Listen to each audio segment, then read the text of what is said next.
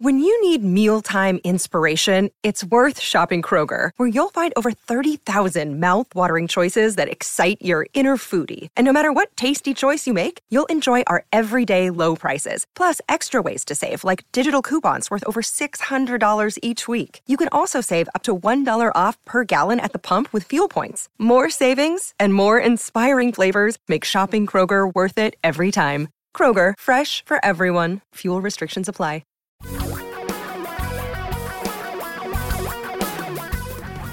Reality radio for a really great future. We're talking real money.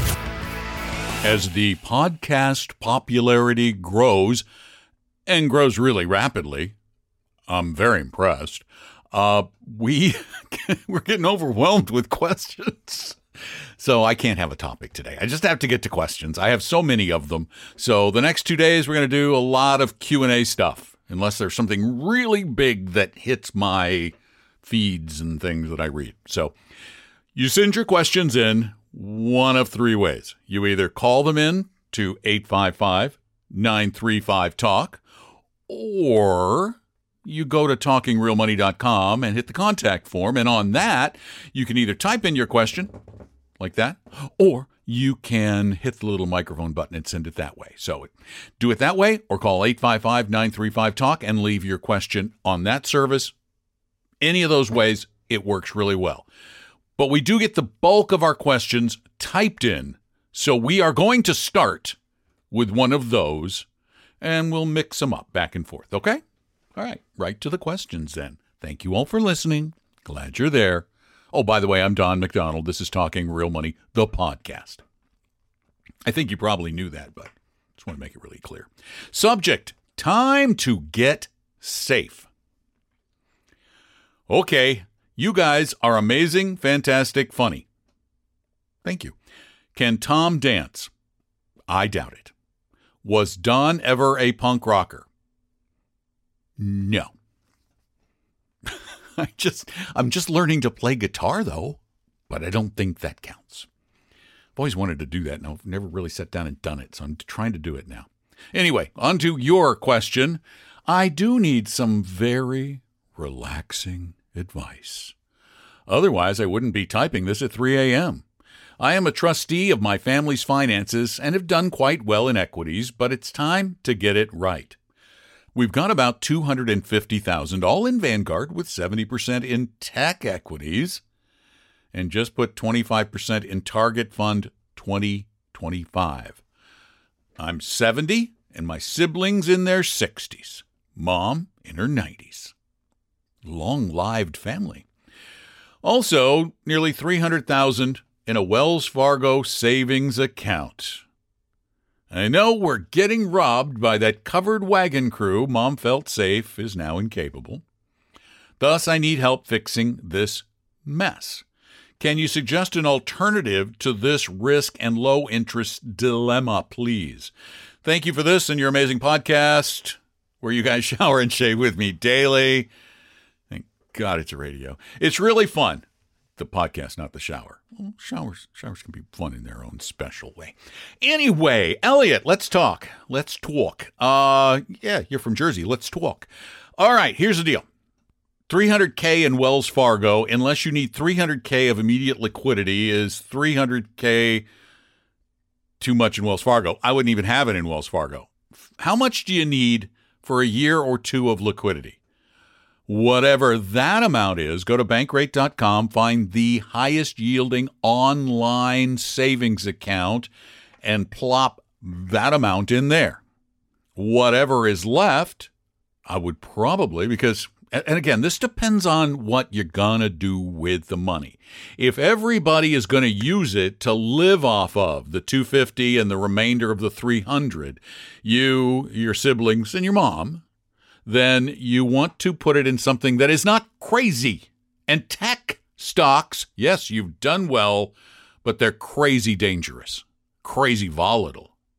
That's crazy. You need to relax, as you said. I have to tell you that putting 100% of the 300 and the 250 in the Vanguard Target 2025 product is probably a really good idea because you get a nice mix of equities and fixed income all in one portfolio that gets automatically rebalanced for you. Therefore, you don't have to do anything. And you can get a better night's sleep, which is important. So, find a good, higher yielding, we're talking 1%, online savings account for the money you're going to need over the next couple of years to make sure you don't have to touch the other. Then put it all in the 2025 fund and get a good night's sleep. Thanks for the note. Again, our number is 855-935-TALK. If you want to call, 855-935-8255, and let us take a call. Hi, Don and Tom. I don't really own separate stocks, not at all. I did have ETFs at one time. I did do the mutual funds, now I do mostly ETFs. But I've got a fundamental question. I'm trying to understand, why is it that some companies, individual companies, repeatedly split the stock when it gets, let's say, higher, like Apple has done? I remember it was at one time 700, then all of a sudden it was 100, 110. Now it's up to, 400 or 500. They're going to do another split. Why do some companies do that? And some companies like Berkshire Hathaway, the original stock price has gotten to, I don't know what it is now, $150,000, $180,000, and the B shares are at about a tenth the price. Why some companies do and some don't? If I owned a company, for example, and my stock price was $600,000, I'd probably cut it down to 10 to 1 so that a price of $60, 1/10 of the original, would be more manageable for most people to buy, and perhaps might be easier for ETFs and mutual funds to own as well. In any case, my name is Pete. I'm from Vegas. I should have said at the beginning. At the end of this, I'm going to leave you a telephone number if you want to get back to me. It's 702-862-0511, and I'm Pete from sunny Vegas. Take care. Thanks a lot. Bye-bye now. Well, stock splits serve one purpose only: making a stock seem more affordable. Because it doesn't change anything. You have 100 shares at $100 each, and you split it 2 for 1. Now you have 200 shares at $50 each. This used to be a really, really, really important thing because smaller investors would buy 1 or 2 shares of stock and they couldn't afford to buy multi-$1,000 stocks. And so that cut these companies out of a huge chunk of the market. So there was a lot more stock splitting going on back in the old days. Now, not as important because most people do their investing through mutual funds. And so the value, the price, the values are the same. The price per share doesn't matter as much. That's why you see stocks in the thousands of dollars a share, because they're owned primarily institutionally. There aren't a lot of individuals who own them. And for those few, and it really is a pretty small number of individuals who speculate in stocks, well, heck, you can do slices of shares now. So having whole shares that cost less isn't that important. Oh, and one other thing that made it very important that shares be at an affordable price back in the day was the fact that before the industry exploded into all these discount firms, it used to be that you would, if you wanted to buy a share or 10 shares or 20 shares or 50 shares of a stock, you would have to pay an eighth of a point more, which is pretty substantial. So people bought in round lots. Now, if you got a $300 a share stock, buying a round lot of 100 shares is $30,000. That's serious money.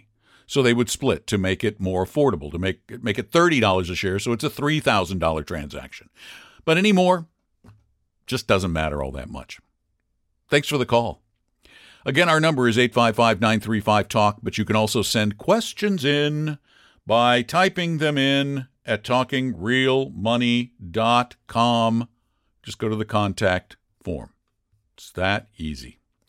All right, here we've got a relatively long follow-up to a really long question. That was a week or so ago. And its subject is follow-up to the long email from Craig, shorter I promised, tax deferred strategy versus Roth. Hi, Don. Thanks for answering my small novel. This will be shorter. To recap, debt-free, own home, $230,000 salary, 49 years old, want to retire around 60, $280,000 in a 401k, $130,000 in Vanguard, $60,000 in a Roth IRA for my wife and I, $20,000 in HSAs, max everything I can. Roth IRAs, HSA, ESPP, just gives them out. So I skipped through that. Question.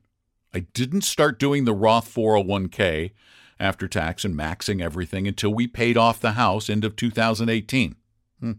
Part of the strategy was to be able to invest more aggressively and heavily in the Roth with lower risk, no mortgage. The first $140,000 that was in my 401k was traditional, and the company matched $9,250 annually. So the traditional portion will continue to grow and get the company match added each year. Question 1. How does it work? Or how does that work if the 401k grows over the next 11 years with both Roth and traditional money in there growing? How do they separate it out when I want to start withdrawing? They actually sit in two little corners of your 401k. They're accountable separately. So there's a distinction. They must be. Your plan will know which is which. What you want to do when you start withdrawing is start from the non-Roth portion, the pre-tax money. Let the Roth, because it's tax-free and has some huge benefits when passing on to heirs, particularly if it's your spouse, let that grow as long as possible. So you start with the regular, then you go to the Roth. Number 2, I keep hearing there's actually an advantage to having both traditional and Roth dollars and that there's a strategy. But I don't understand why I wouldn't just want all Roth, or where there would be an advantage to use for traditional over Roth in retirement. Yeah, all Roth is probably, for most people like you who save like crazy, probably the best option because it's tax-free. However, some people like to hedge their bets. Yeah, I'm making a lot now, so there's a tax advantage to taking the pre-tax money and investing it. Plus, I expect to be in a lower tax bracket when I retire, so therefore there's some advantage to having the traditional 401k. But I would prefer everything be in a Roth if we were all able to start with nothing but a Roth. But given the fact that you have to pay taxes to convert, probably just having both is okay, which leads me to question 3. Would you recommend converting? In your bracket, probably not. In retirement, maybe, but I don't think it's that important. Thanks as always, Craig. Thanks, Craig. Appreciate that.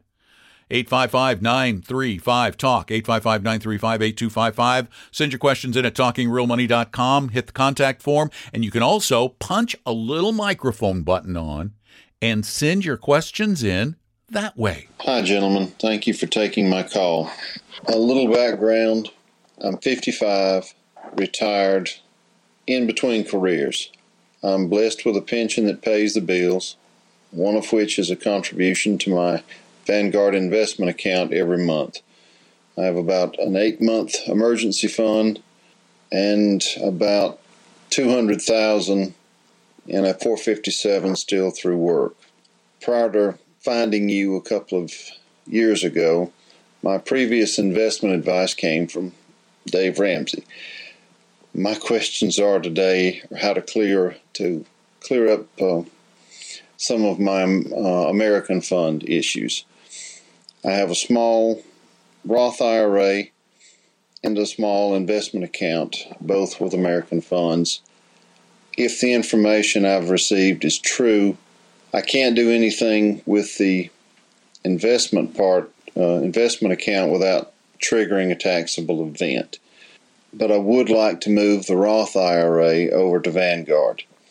Last week in podcast 445, you gave a portfolio to an individual that had talked about, hypothetical account of $1 million, and I would like to use that account. My question is, could you talk about the possibility, or what are your thoughts on adding the international REIT position and a possible small cap international to that particular portfolio? Any information on those topics would be of a great benefit. Keep up the good work, and thank you for your time. There was a little noise on this last call, but still the quality's pretty good. I don't know what the noise was, but I tried to take most of that out in post-production. To your question, how do you get out of American funds? Well, you should get out. And I know you're worried about the tax ramifications, but bear in mind, you're going to have some of the capital gains and all of the dividends have been taxed along the way in the non-Roth account.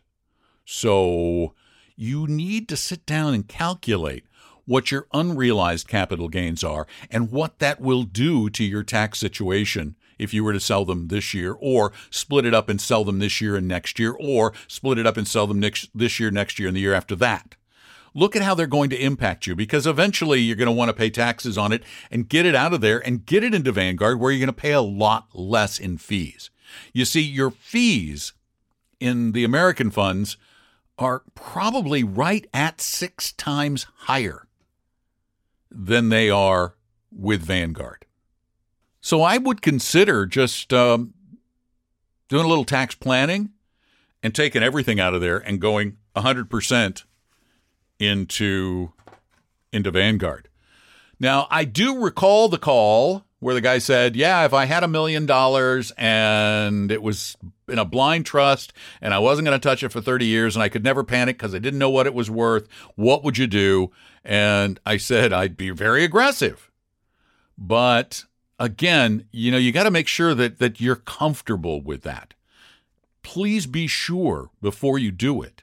But I believe I suggested to him a combination of Vanguard Total World Stock Index, Vanguard Small Cap Value, their Emerging Markets Fund, those kinds of things. But they don't offer an international small cap value fund, for example. Having real estate in the portfolio, if you're going to go with Vanguard, I would just consider their REIT index. I think that's fine. I'm not sure there's going to be a huge benefit in having anything in international real estate, although you could. But, you're starting to get down to such little tiny pieces that the concern I have is that it becomes ponderous to rebalance. When you split this thing up in too many pieces, most individuals find the rebalancing process to be a bit tedious and overwhelming. One other place you might want to look for those more esoteric asset classes, like international small cap value and emerging and those kinds of things, are the new Avantis ETFs. American Century worked with the former CEO of Dimensional, and they created a new family of ETFs where you can get those smaller asset classes in a portfolio. But I'd be careful. While they can add some return, they're also risky asset classes, and they can scare the living daylights out of people because people tend to look at them alone. They tend to look at them not as part of a portfolio, but as individual pieces. Why am I in this piece? Because it's not doing well. It's one of the things we run into all the time. Years ago, it was, why am I in the S&P 500 when it's going down during the 2000s? During the 20-teens, it was, well, why am I in these international stocks when the S&P 500 is doing better? The problem is when you look at them in isolation, they often scare you. So this is why I worry about getting into. As a matter of fact, I've got a question about this. I'm just going to answer this with the next question. Thanks so much for your call. I hope that helps some. But again, probably just go overemphasize U.S. small cap value, use Vanguard Total World Stock Index Fund for the bulk of it, throw their REIT fund in, and I think you probably have it covered, maybe emerging markets. But let me go to another question that was sent in via TalkingRealMoney.com, the contact form. The subject is imparting greater knowledge. We can handle it. First, I want to say how much I enjoy your podcast. Definitely one of my favorites. But I have to take issue with your always simplistic recommendations of Vanguard Total World Stock Index, VTWAX, with the explanation that most of us aren't smart enough or disciplined enough to rebalance regularly, and that a fully diversified portfolio a la Paul Merriman is just too much to handle. I think that does your listeners a disservice, as there is a large segment of your audience that is beyond the simple and yearn for something more interesting and, dare I say, complex in the investing realm. It doesn't have to be all the time, but an occasional podcast that delves into deeper issues that I'm sure you deal with regularly in your investment firm. Paul Merriman would take issue with a market cap weighted fund like VTWAX not being diversified enough, and I think there are better recommendations for some of us. You could grow your podcast exponentially by expanding your answers and reaching people of all interests and capability levels. Anyway, enjoy the podcast, and here's to an occasional Don and Tom 2.0. This, Bob, is a question, an issue that has plagued us, that we have thought about for a very long time. Here's, again, I started to explain it before. Here's what we've run into in real life, having done this for a long time. The vast majority, there are always minorities, but the vast majority of people who listen to this show claim to be able to do things that it turns out in reality they cannot or will not do. I'll give you an even simpler example, not using, this is a composite human being that I'm going to talk about. We hear from people all the time. Listen to your show for years. I want you to take a look at my portfolio. We've been following your advice, and what we see in their portfolio is 10 or 12 individual stocks. Whose advice were they taking? It wasn't ours. And we've also heard from people who say, I was going to rebalance, but the international market just seems a little weak right now. Or I was going to rebalance, but I think I'll wait until stock prices go down. That's the way most investors operate because of our brains. It's not anything we're doing consciously. It's our stupid brains. They make us think we know things that we can't know. But we have and seriously are considering, particularly now that we have some ETFs that we can look to for some of the smaller asset classes, we've considered putting online, not on the podcast because the podcast has such a broad reach, but putting online an 8-fund portfolio or a 7-fund portfolio. But again, the real issue is not that some of you listening aren't smart enough or disciplined enough. It's that we as human beings tend to delude ourselves into thinking we're better at this than we really are. The fact of the matter is the difference, and even Paul will admit to this, because we've talked to him. We talk to Paul all the time. The difference between the two portfolios is not dramatic. It's fractions of a percent to maybe a percent. It depends on whether how balanced the portfolio is, how much in bonds. So there's a lot of variation, but it's not a dramatic difference, but a difference is a difference. The problem is often that difference is diminished by people's behavior. So I hope that answers the question. I hope that answers all the questions that we got in on this edition. I have tons more for tomorrow, a ton. So listen to the Friday podcast. And remember, you can call in your questions live, where we can talk to each other on our Saturday show, which airs live. You can listen to it online. Or if you're in the Seattle area, you can listen on Como Radio. It airs live on Saturdays from noon to 2 Pacific time, or 3 to 5 Eastern, and you can call the same number, 855-935-TALK, 855-935-8255. And we have a standing offer. We will always have this standing offer as long as Tom and I run our investment firm, Vestory. If, for example, if you want to talk with one of our advisors and get advice on how to build that more complex portfolio, we'll do it for you for free, and we're not going to hit you with a high pressure sales pitch. We give this advice out to people all the time. And then it gives you a chance to talk about your particular situation. So you can set up one of those appointments right now online. You just go to either talkingrealmoney.com or vestory.com and click on the appointment link, or go down to the very bottom of the page on vestory.com and or go down to the bottom of the page at vestory.com and just make an appointment with one of our advisors. I absolutely promise you will not get a big old sales pitch for our services, because if you need an advisor, we hope you'll hire us or a firm like ours if you need somebody all the time. Thanks for listening. Appreciate you being there. Visit us at talkingrealmoney.com or at vestory.com or at realinvestingjournal.com or at 401411.com or all the others. Okay? Thanks for listening. Take care. I'm Don McDonald. Talking Real Money. We hope you realize that the information provided on Talking Real Money is for educational and hopefully enjoyable purposes only. Providing personalized financial planning or investing advice takes time, so please consult with a really good fee-only fiduciary investment, tax, or legal advisor. We know a good one. Investing must always involve risk. In other words, you can and probably will lose money at times. Also, as much as you want it, no one can accurately, consistently predict the future. So past performance doesn't tell you a darn thing about what the future will bring. Unlike many other programs that say something similar, Talking Real Money is not trying to get you to buy or sell any financial products or securities. Instead, the program is provided as a public service by Vestory, a fee-only registered investment advisor. Thanks for listening, and please visit talkingrealmoney.com for more information and disclosures. That's a wrap.